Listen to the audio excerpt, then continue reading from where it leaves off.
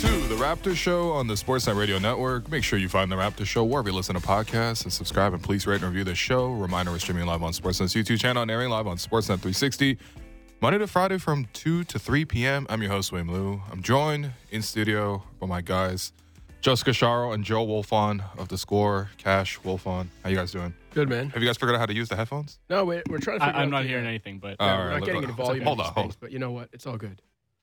They're just lowering the volume of your voice, which I think is that the intended purpose here? Or? Oh, there we go. Look at There we Will. go. Will, host and IT guy. Oh, but back in the Score days, this is exactly what I used to do. So, what's going on, man? My Pound the Rock crew back with me again.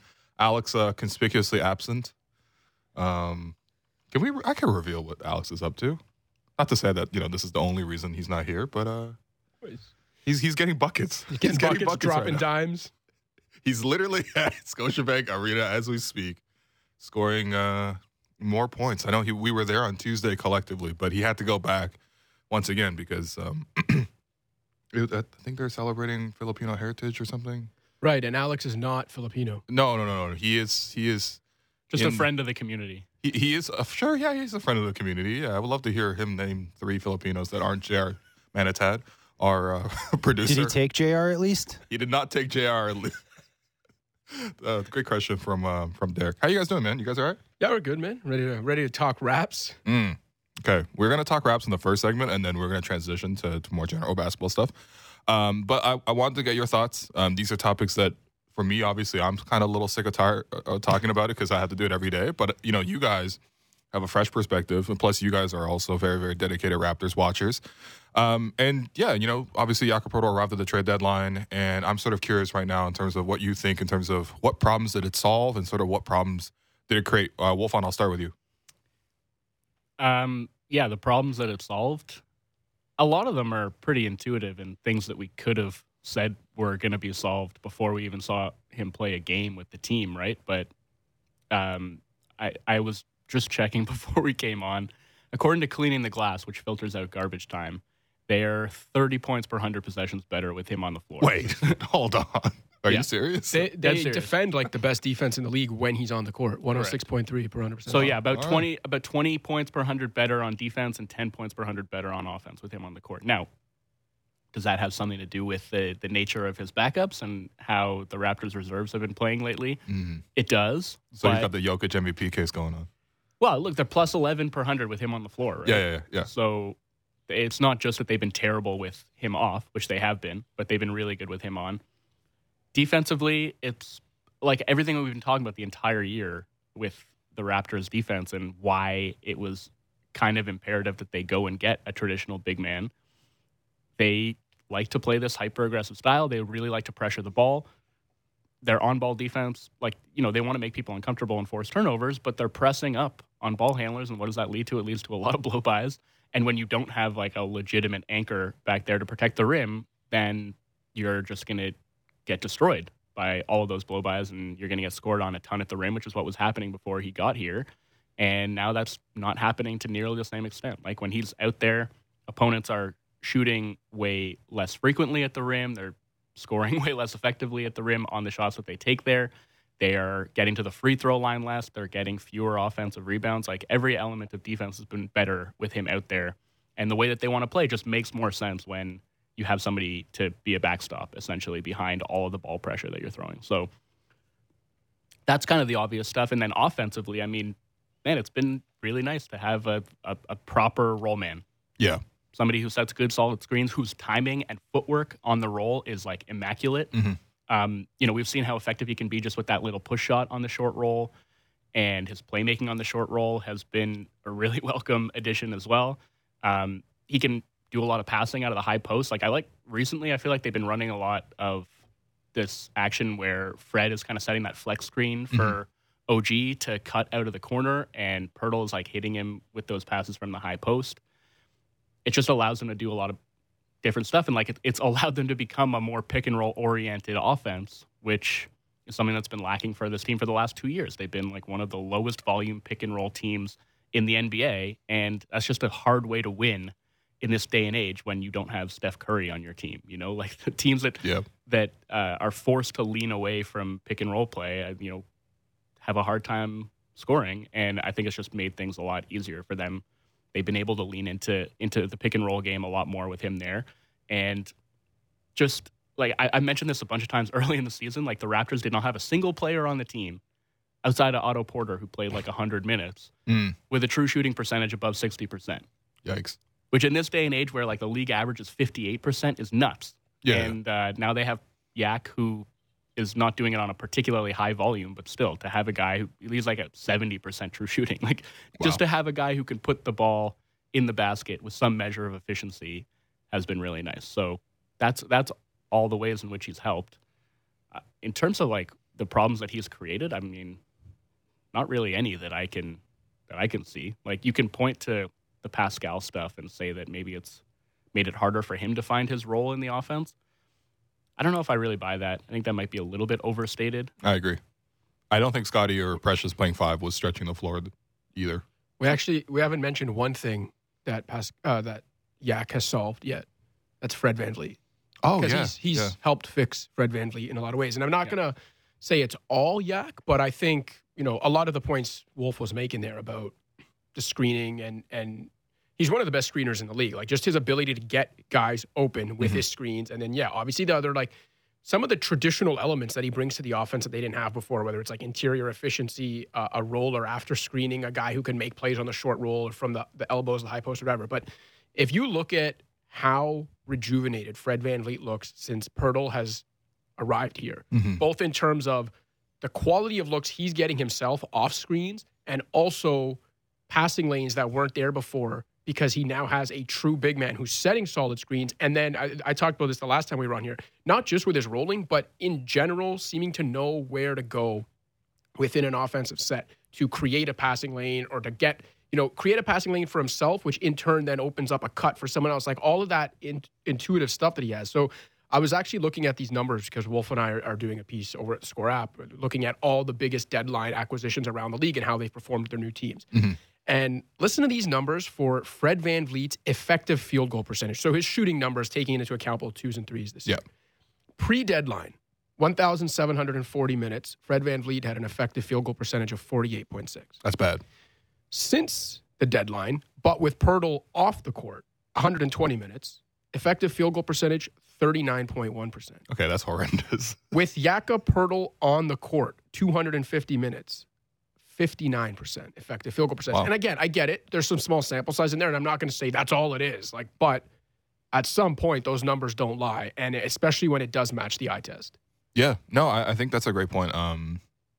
Even when you look at some of the other metrics in terms of the specific two-man game, right? Like nobody's assisted Jakob Poeltl more than Fred VanVleet has since Yak has come to Toronto. In fact, I think Fred already has 26 assists to Jakob Poeltl. I think when he played, more than 2/3 of the season with the Spurs. I think the leading assist man was Trey Jones, maybe with 50.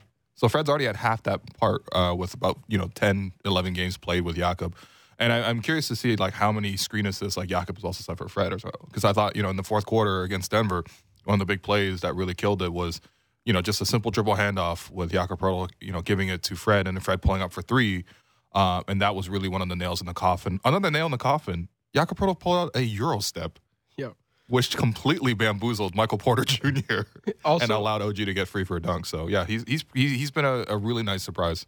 To your point about the screen assists, I also checked this for the piece we were writing up. So since his debut on February 10th, I think it was, Jakob Poeltl obviously leads the team in screen assists, but he has more screen assists than the 2nd, 3rd, and 4th ranked Raptors combined. And one of those 3 guys is Fred. Yo, Fred. Yeah, wow, okay. Before the trade, he was their primary ball screener. Because they didn't have any big guys who could really do it. So he would screen for Scotty or screen for Pascal. Yeah, exactly. That was how they ran their offense, was with they just inverted the pick and roll, and Fred was their primary ball screener. And now, when we talk about them being able to lean more into pick and roll play, that is who it benefits, right? Fred gets to be the guy on the ball handling end of the pick and roll, and we get to see how far his passing chops have come. I think his pocket passing has been, that is a credit to Poeltl, just sort of having the timing down, being able to stay in the pocket and give him a target. But I think Fred's done a really good job piloting the offense and orchestrating those pick and rolls, both as a pull-up shooter and as a driver and as a playmaker. I think all of that has really benefited him. So I think it's been. Look, I was not a huge fan of the deadline that the Raptors had as a whole. In a vacuum, because of the direction of the trade. Yeah, I like the trade itself. Even at the time, I didn't think like on its face was necessarily a bad move. And we talked about this, and we were like, if the Raptors had done this like last offseason, we would have been doing somersaults. Yeah, it was sort of just the timing of it and the direction we felt the team could have gone. Of course, instead, but just in terms of like his fit with the team and the different directions that it could take them, I think it's looking like a really positive impact addition, and one that, if they're able to lock him up long term in the summer, which I think there's every indication that they're going to do, then it's going to work out well for them in the short and the long term. So that's very little to complain about in terms of Jakob Poeltl's fit with the team so far. That's fair. Also, a nice person to interview. Listen to yesterday's episode if you haven't already. Okay, so the bench, though. I feel like the bench... Jesus. I thought on paper the bench should have been stronger because you've now added another bona fide starter. And that now means that you have a starting caliber player going to the bench, and that should strengthen the bench. However, since going to the bench, two guys who had performed pretty well in the starting lineup, those being Precious Achiuwa and Gary Trent Jr., those guys have not been able to replicate their success off the bench. Cash, I mean, how much of that is just like they're no longer playing with the best playmakers on the team, those being Scotty, Pascal, and Fred? And how much of that is just like them trying to find their roles, or how much of that do you think is, you maybe just even human nature in terms of being a little bit disappointed that they had decent showings in the starting group and now they're having to apply their trade off the bench? To be honest with Gary, I think it's just a matter of the shots not dropping. And shots not dropping. Okay. We know what he is. He's a gunner. Like that's why we always thought he was tailor-made to be a sixth man, because he is very much a high reward, high risk gunner on both ends.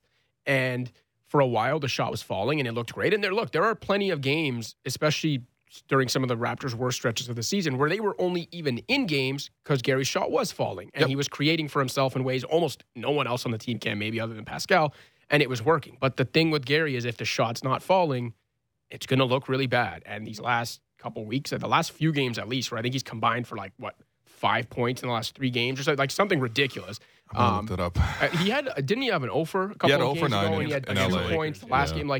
So with Gary, I really don't think it's as dependent on the playmaking around him or the guys around him. And it's just more so he's a gunner whose shot's not falling. And that's why, to me, he is more of a sixth man kind of guy, because you got to let him do what he does off the bench. With Precious, I'm not as sure.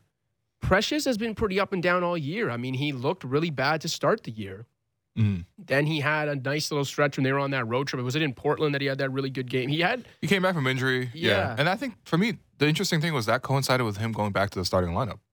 Fair. And so I think I'm going to look up his starter bench splits, but I can tell you this. Not good. I can tell you that since Yak rejoined the team, obviously their starters have been great. We know that. Yep. But even when Precious was in the lineup for, I think, OG, I want to say, or maybe for Fred, I can't remember. But with Precious and Yak both starting together, the Raptors' numbers are still elite. Yeah.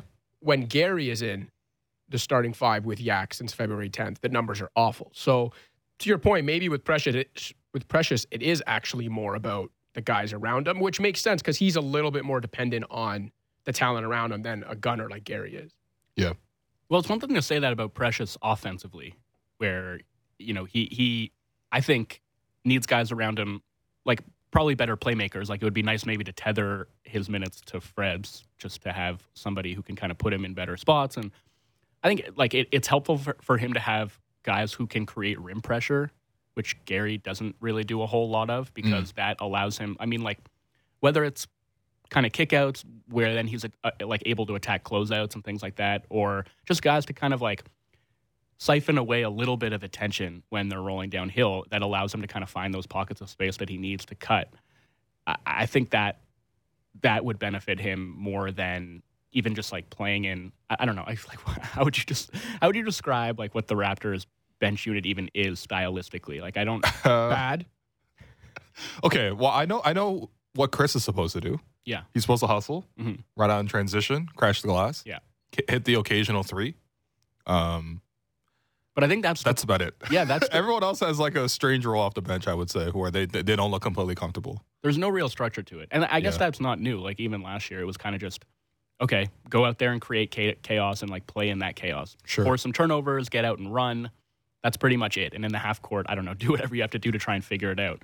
But I don't know. I mean, maybe Precious is a guy offensively who just requires a little bit more structure in order to succeed. I'm a little bit more vexed and concerned, I guess you could say, about the defense, where it's like, okay, maybe he's not being optimized offensively with the guys that he's playing with, but why are we seeing the defensive impact take such a hit? Like, why has he not really been an impediment around the rim in the way that we saw him do last year? Like, why is he kind of less impactful in ball screen coverage than he was last year when I thought he was, arguably the best player on the team? That's kind of what's been a little bit more disappointing to me, is like, you would hope that those bench groups could at least defend at a high level. Yep. And that hasn't been happening at all. Like, you expect them to struggle to score, even with Gary kind of captaining those bench lineups, but you would hope that they could defend better than they've defended so far. Yeah, and that's the part that's been disappointing to me. I just, because there are no other great options. I mean, I think we've heard this week Nick talk about, okay, we've recalled Christian Koloko from the G League, and that he can play more at center. I mean, to be honest, the defensive metrics with him at center are actually pretty solid. Yeah. They're elite, yeah. But then I'm just like, okay, so if you're going to play Christian at center, and if you're also going to play Precious and Boucher out there, then first off, the front court just looks really clogged. Like, there's not a single guy who can consistently do much of anything between those three front court players. Like, they can, yes, hit a three occasionally. They can, yes, like, get you some putbacks or roll. There's probably not going to be much space to roll. Yeah. You're also begging teams to zone against you, which the Raptors bench have struggled against all season. And it puts even more pressure for Gary to attack and create a shot, which probably he won't get all the way to the rim because of all the pressure, and also he's not great at getting to the rim. So you're really just living and dying off of, like, mid-range pull-up jumpers while you have great defense. So I don't know. I mean, but I guess at least then you're leaning into something. Yeah. Sure, I guess. But I don't know. I mean, I think for me, the better solution would be for Precious to sort of find whatever it is, like, just to find that level on defense. Because it's not like we need to sort of make up for his defensive drop-off. Like, that shouldn't ever really be a thing with him. That should be one of the biggest strengths of his game. By the way, the bench splits right now, obviously he plays more minutes with the starters, but he averages 13.4 points, 9.4 rebounds, and has a true shooting percentage of 60% with the starters in 11 games. And in 34 games coming off the bench this year, Precious is averaging 7.9 points, 5 rebounds, and has a 51 true shooting percentage. That's bad, especially for a big. Yeah. That's rough. Well, I mean, I think I tweeted it at the time, but the game against the Lakers was genuinely one of the biggest discrepancies I've ever seen. And I'm not even just talking about the numbers, which the numbers bear it out too. I'm talking about just like the eye test, watching it and not being able to believe what I was seeing. I seldom remember an NBA game, let alone a Raptors game, where there was that big of a discrepancy between the quality of the starters and the quality of the bench. Like, the Raptors starters look, and I'm not saying the Lakers are the best team in the league, but like, they looked like world beaters that night. They've looked really good in general since Yak got here. But the bench in that game was, like, abysmal does not describe it. It was embarrassing. Yeah. And all of those guys were, like, in the minus 20s in, like, 12 or 13 minutes off the bench that game. That was where they lost. If you look at, since Yak joined the starting lineup, like, what the score was when the Raptors made their first substitution in all those games, there was, like, one game where it was tied and one game where they were down 1 or 2, and every other game they've been up by 5+ within the first 6. A lot of them double digits. The last 3, I think, 9+ points within, like, 5 or 6 minutes. Like, they are getting off to great starts. Yeah. And that's the thing that's been disappointing. But I do think that at least now you have a stronger starting lineup, which I think last season that was one of the strange things with the Raptors. They had more success last season, but their starting lineup wasn't great in terms of plus-minus. They actually found a lot of success in transitional lineups with some bench players mixed in, notably guys like Precious and Chris. Yeah. And then now they have the opposite problem, but I do feel confident that, Nick can eventually find that answer. Speaking of Nick, he was speaking of practice the last few days, and there was a lot of optimism around OG Anunoby because of the fact that he's played some really, truly great defensive performances against some very, very tough matchups.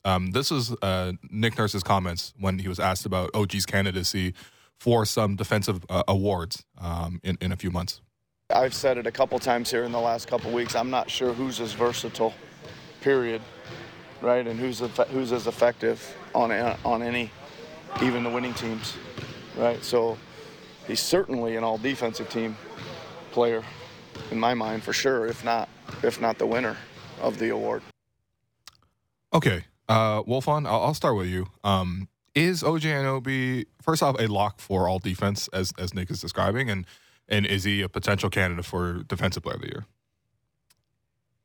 I'll start with Defensive Player of the Year and say that I guess you could say he's a candidate because I do think he's been probably one of the 10 best defensive players in the league this year. But Okay.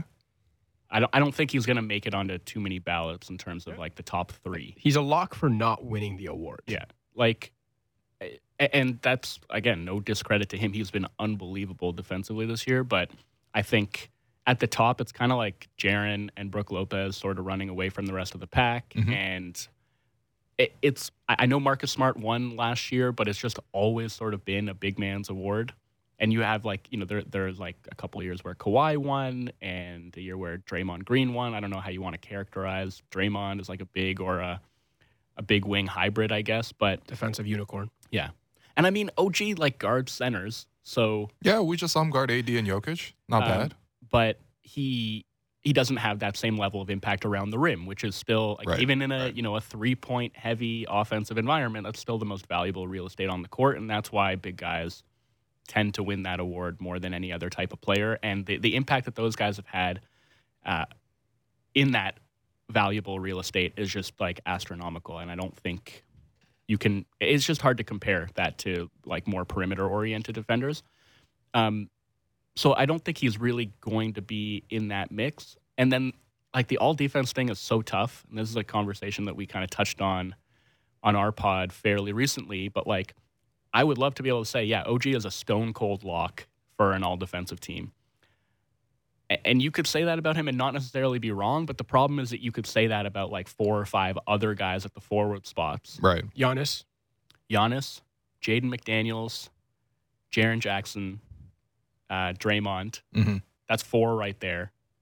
We left out Bridges, Bridges, Mobley. but Jimmy Butler. Jimmy Butler has been fantastic. Butler. I mean, he's always been, but like he's kind of gone under the radar for how good he still has been on both ends this season. Yeah. Like, he's been fantastic defensively. But like those, okay, if we're like tiering it, I think those guys are still a cut below to me. Like to me, there's like, I would say 6 guys that all have like a really, really strong case to get one of those 4 forward spots. Okay, so who are those 6 guys again?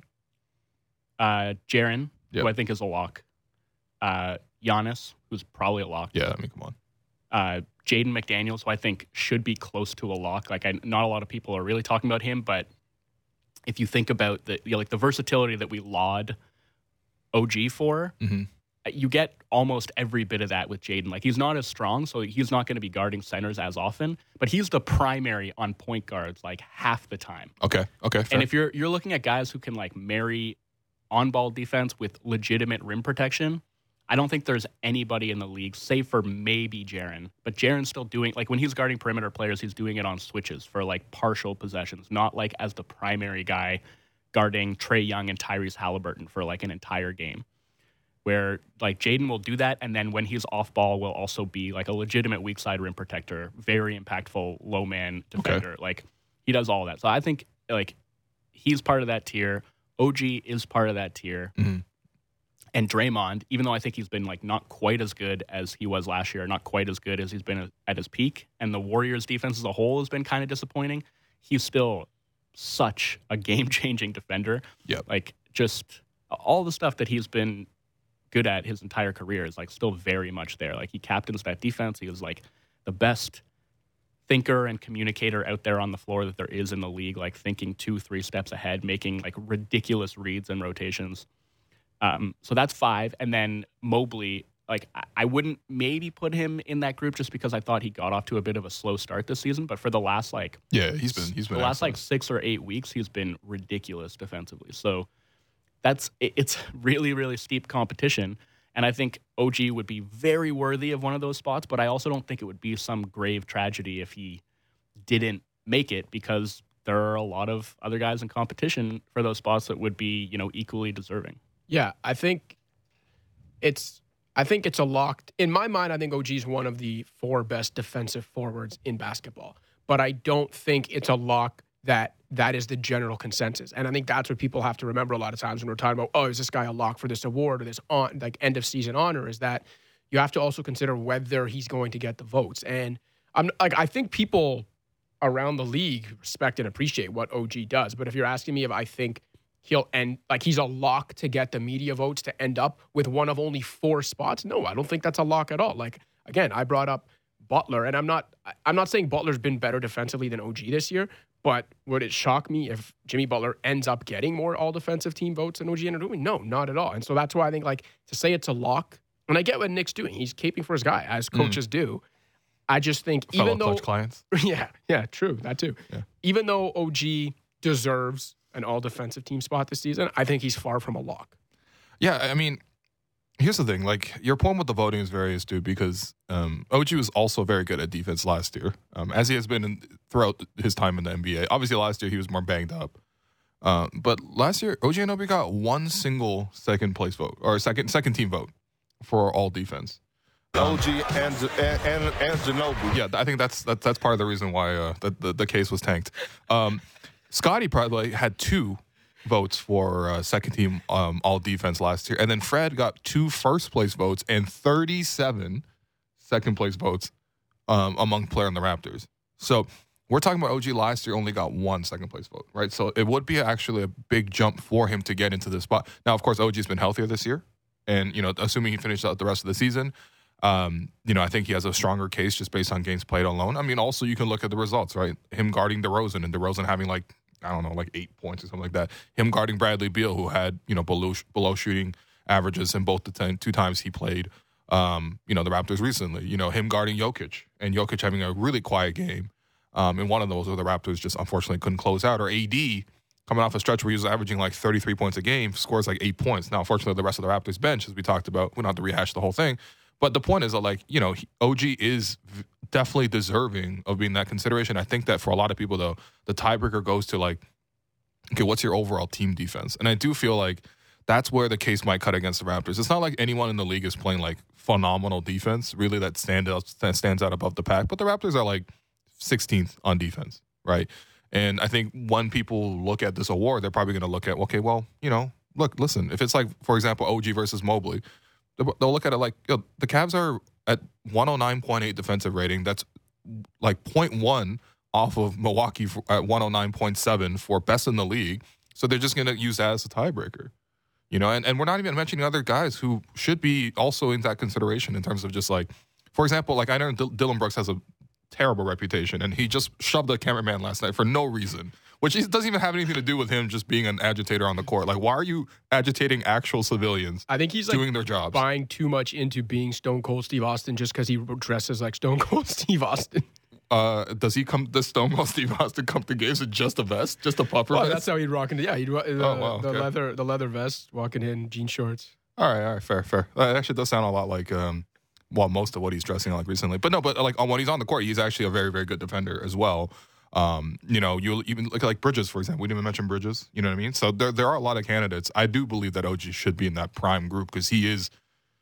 I mean, I don't know. There's not that many other wing defenders I would take to win a one-off versus OG, but I do feel like in terms of voting, that's where the disadvantage might lie. Yeah. Well, just to go back to what you were saying about the voting last year, I mean, the votes that Fred got versus the ones that OG got, I think that indicates that those forward spots are much more competitive than the guard spots. I don't think if you could ask those voters and they would probably say that OG's a better defender than Fred, but Fred's competing for guard spots where that makes sense. The bar is a little bit lower. The fact that Scotty got more votes than OG, what that says to me is, if you're thinking about the voting body for these all defense and all NBA teams, I mean, they're just largely made up of beat writers who spend the majority of their time watching the teams that they cover. And it's hard to get a sense of the entire league and who's a better defender than who.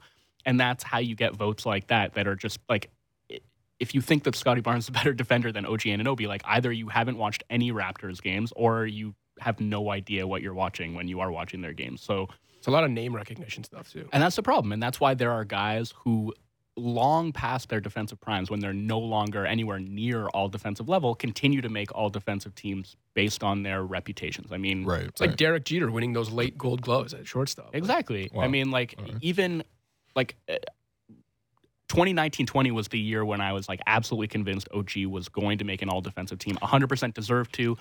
But Wolfond, everyone on the Raptors was a good defender that year, so why should we celebrate any one individual one of those?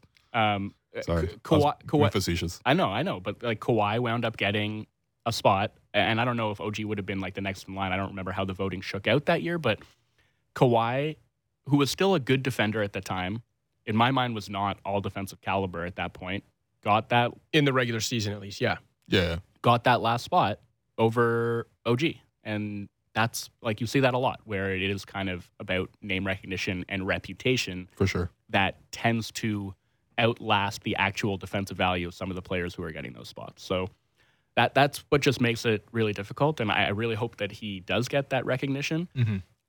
If it's somebody like Jimmy Butler or Mikal Bridges who gets that spot when OG doesn't, I think that there will be people who have a legitimate gripe.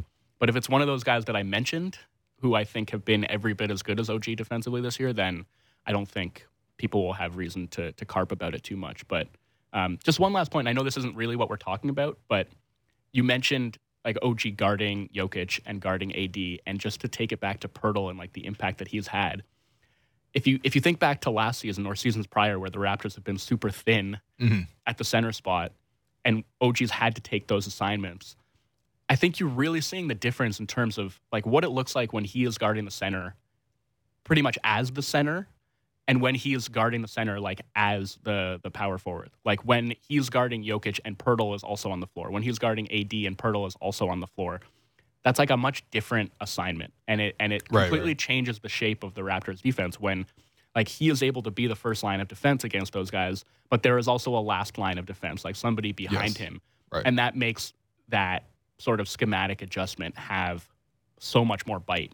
Right, because you confront the post a lot more, try to deny touches, Exactly. and yes, if the pass goes over the top, you at least have someone rotating over with real size. Exactly. Yeah.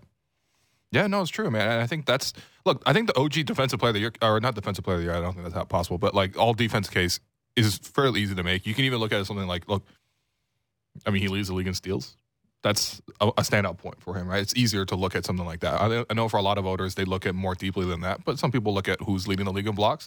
Jaren Jackson, who's leading the league in steals. OG, let's put him on the team and let's go from there. That wouldn't be a wrong approach to sort of take, I guess, if that's sort of the way they're going at it too. But I mean, I think the versatility point is something that Nick highlighted, and I think that it is true. Outside of point guards, OG really guards everybody, and that's something that is truly rare, especially because I do feel like there are more of those like the McDaniels types who can guard down and use their length and their quickness to contain guards. But I do feel like it's a little bit rarer to see like those super bulky forwards who can also guard a guy as small as Bradley Beal, who's going to come around a lot of screens, but also have enough size in the post to sort of hold up a guy like AD or a guy like Jokic. Not individually, obviously there's going to be help, but like still, that is still pretty rare to me. And so, I mean, I don't think Nick is wrong to do this. And I also think, by the way, it's good for Nick to do this because he is asking him to do the hardest job every single night defensively. So you might as well at least reward him by trying to push it in the media. Yeah, and I mean, again, I know it's maybe not as talked about anymore, but like, do you remember coming into the year early in the season, the reports that maybe OG wasn't thrilled with his offensive role on the team or whatever? This is another, to your point, he's asking him to have the toughest job every night defensively, which I'm sure OG embraces. Like, he knows how good he is defensively. Sure. But while also, at least in OG's mind, putting him in an offensive role that OG thinks is beneath him or whatever. So I do think anytime you can also pump his tires publicly, it's not a bad thing. Anytime Nick Nurse can publicly praise his players instead of dragging them is just, great for morale, I'm sure. You know what? Let's hope no one asks about the bench then. Oh, that's fair. Okay, we are going to take that quick break. I've been your host, Will Lou, and you've been listening to The Raptor Show on the Sportsnet Radio Network. On the other side, we will talk about the game happening tonight between the Raptors and the OKC Thunder, which you can listen to here on the Sportsnet Radio Network. Have you checked out BetRivers yet? Download the BetRivers online casino and sportsbook app today. Get in the action this basketball season with thousands of betting options. Plus, don't forget about BetRivers Sportsbook award-winning customer service. It's a whole new game with BetRivers online casino and sportsbook. Must be 18 plus. Available in Ontario only. Please play responsibly. If you have questions or concerns about your gambling or someone close to you, please contact Connects Ontario at 1-866-531-2600 to speak to an advisor free of charge. Discussing the biggest stories that matter to Toronto sports fans. The Fan Morning Show with Ailish Forfar and Justin Cuthbert. Subscribe and download the show on Apple, Spotify, or wherever you get your podcasts.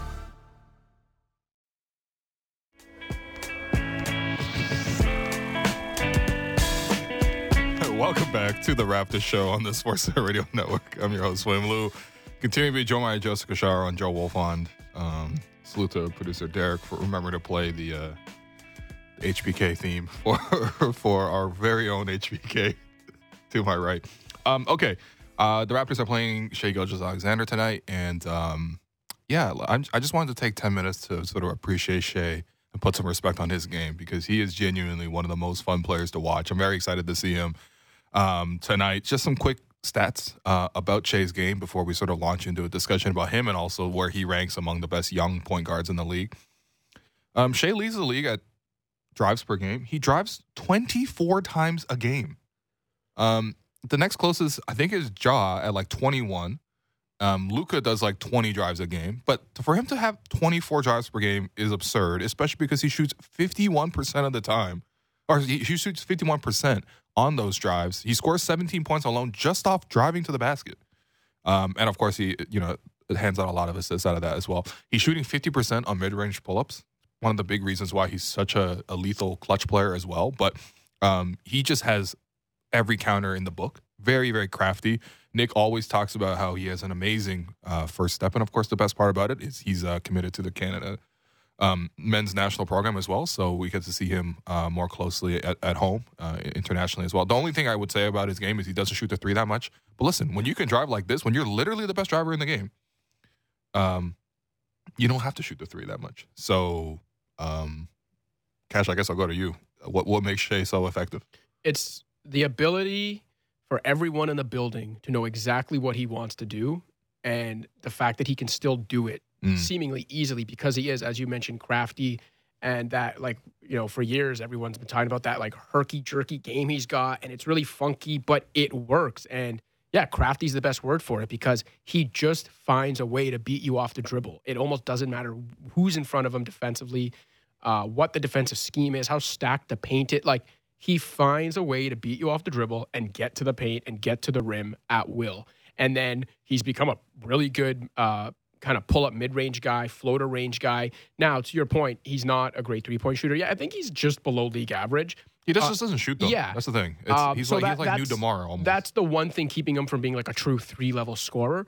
But when you can get to the rim at will, when you can score, obviously, at the rim or from the short, mid-range, floater range, and you have point guard instincts as a passer, you're really tough to stop offensively. And that's what we're seeing with Shai. And, I mean, I don't see it slowing down anytime soon. I think he's just going to continue to get better. I think he's official. I thought the last couple of years he's been knocking on the door of superstar status. I think he's blown that door open this year. I think he's a true blue superstar in the NBA right now, especially offensively, obviously.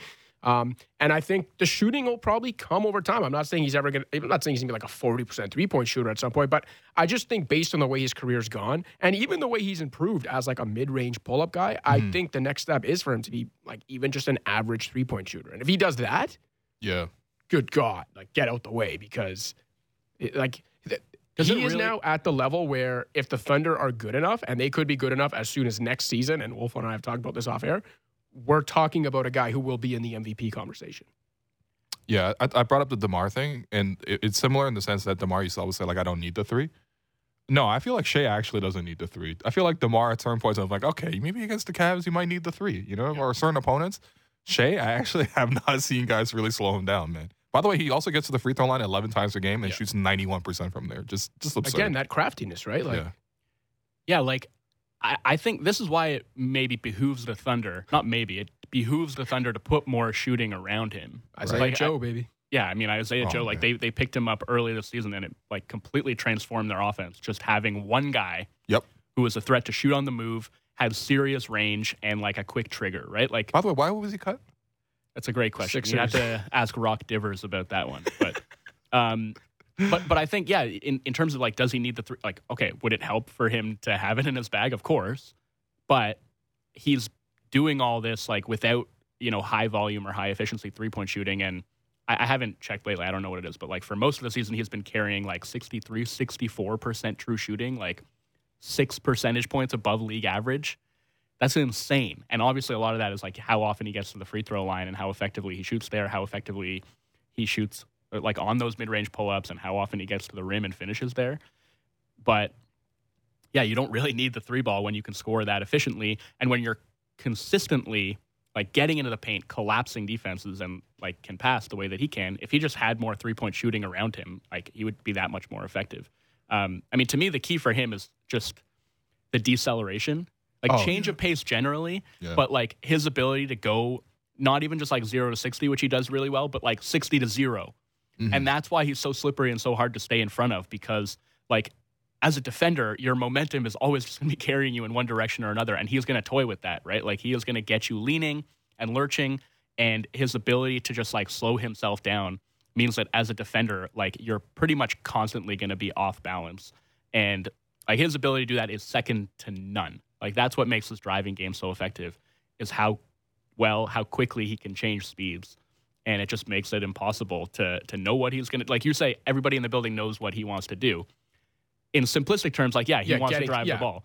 How he's going to get there is you the don't question. know what he wants to do in terms of which direction he's going to go, what speed he's going to go at, which hand he's going to use to finish. Like, and he has so many counters in his bag. Like you said, it's like you can't. There's no way that you can prepare for that. Yeah. By the way, not a bad defensive player too. By the way, 1.7 steals per game and a block a game. Much better this year than in past. Say he's taking a step on that end for sure. So we're talking about a player who, I mean, is just obviously phenomenal, especially offensively, and getting better defensively as well. And I'm curious because he's only 24 years old, and I was thinking about the best 25 and under point guards in the league right now, and I excluded Luka because I mean, if we put Luka in there, then okay, Luka, it's just Luka. Okay, so we're just gonna take out Luka. The list I had was Darius Garland, LaMelo Ball, Tyrese Halliburton, Shai Gilgeous-Alexander, John Morant, Trae Young, De'Aaron Fox. First off, lots of great talent there. Mm-hmm. Yep. Where would you put Shai in that group? Number one. Yep, same. Really? Number one. There's no discussion? I think there's no discussion with John Morant. No, I agree.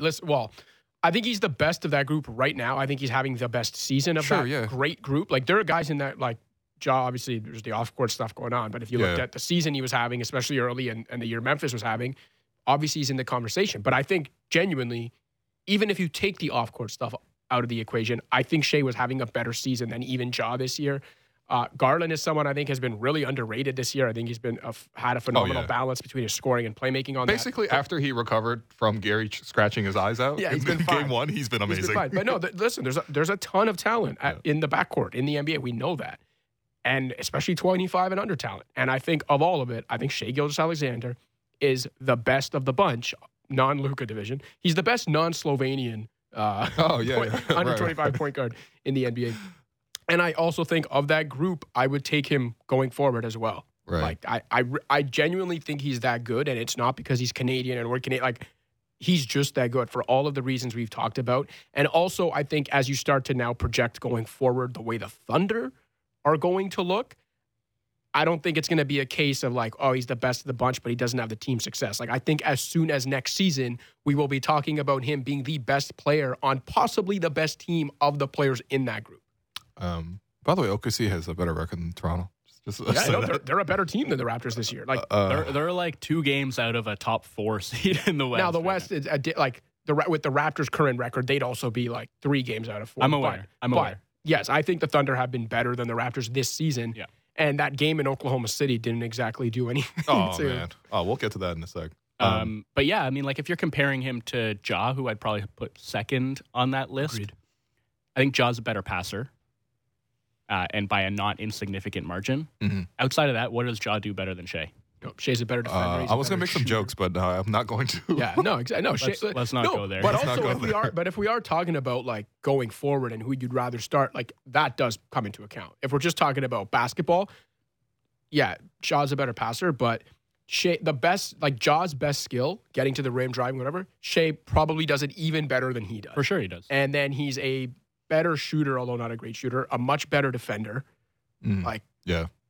Yeah, and again, we can put the off-court stuff in there too. What about the first-time All-Stars this year? Halliburton, Fox? Well, I love Halliburton. He's the best Wolf passer. won. Is he the best passer of this group? I think so. Yeah, I think Halliburton. No, better than Trey. Are you kidding? Okay, fair. Trey's the better passer than Halliburton, but Trey's like a top 3 passer in the league. Yeah, So you can say Tyrese that's from Halliburton, Tyrese though. Halliburton's a more efficient passer. Meaning what? He is smarter with his. I'd say he's smarter with his. Trey is a more talented passer, but also takes some wild chances with his passes that lead to team killing turnovers.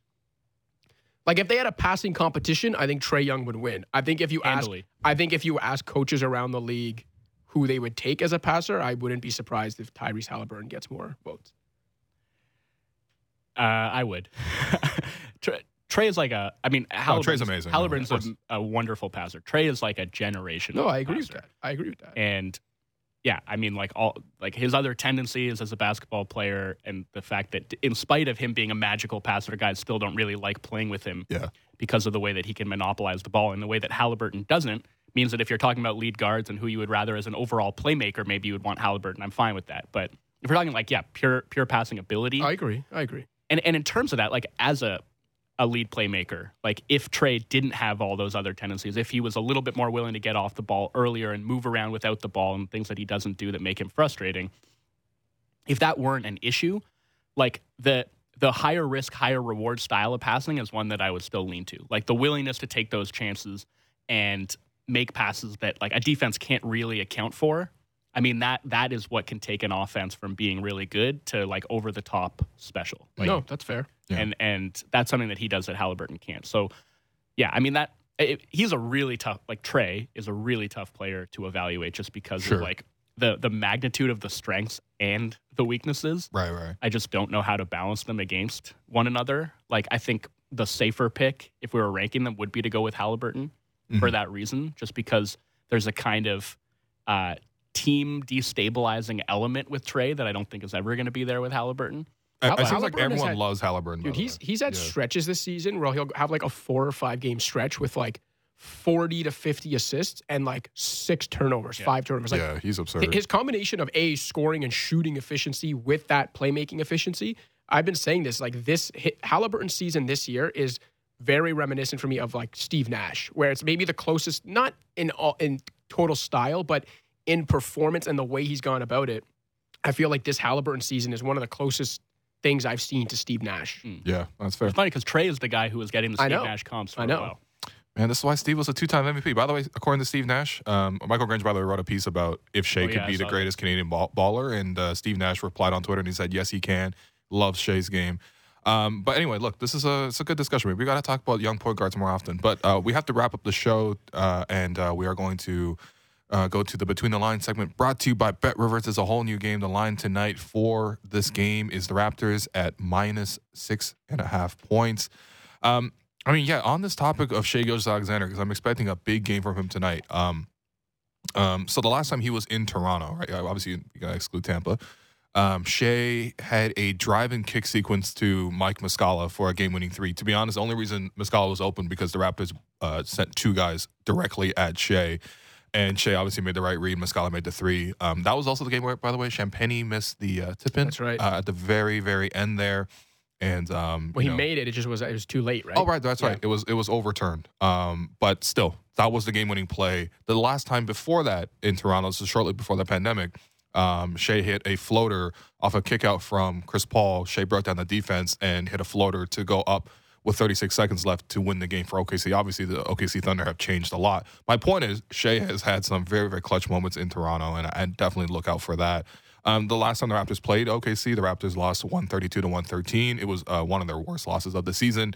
And, look, the rotation was pretty different. I mean, Juancho, Malachi, Thad, Delano were the guys off the bench. Christian was starting. I think the Raptors obviously have a much stronger starting group and they're also way more healthy right now. But I do think it'll be a very tough game. I think the Raptors will ultimately win, but I actually do like OKC to cover here. So, good luck to everyone going to the game, and I'm sure there'll be a huge cheer for Shai. The Raptors have consistently done this segment where they highlight Canadian players and they put them on the broadcast. So I'm looking forward to some very, very light tampering that goes on. No, I'm just kidding. It's just a celebration of Canadian greatness. Anyway, that was Between the Lines brought to you by Bet Rivers. It's a whole new game, and that does it for us today. I've been your host, Will Lou, and you've been listening to The Raptors Show on the Sportsnet Radio Network. Make sure you find the Raptor Show wherever you listen to podcasts, and please rate and review the show. Reminder, we're streaming live on Sportsnet's YouTube channel and airing live on Sportsnet 360, Monday to Friday from 2 to 3 p.m. Thanks once again to Jessica Shaw and Joe Wolfon, our board producer, Derek Brandell, and Jennifer Rolnick for helping with the YouTube stream, and we'll be back tomorrow. I do not finish second.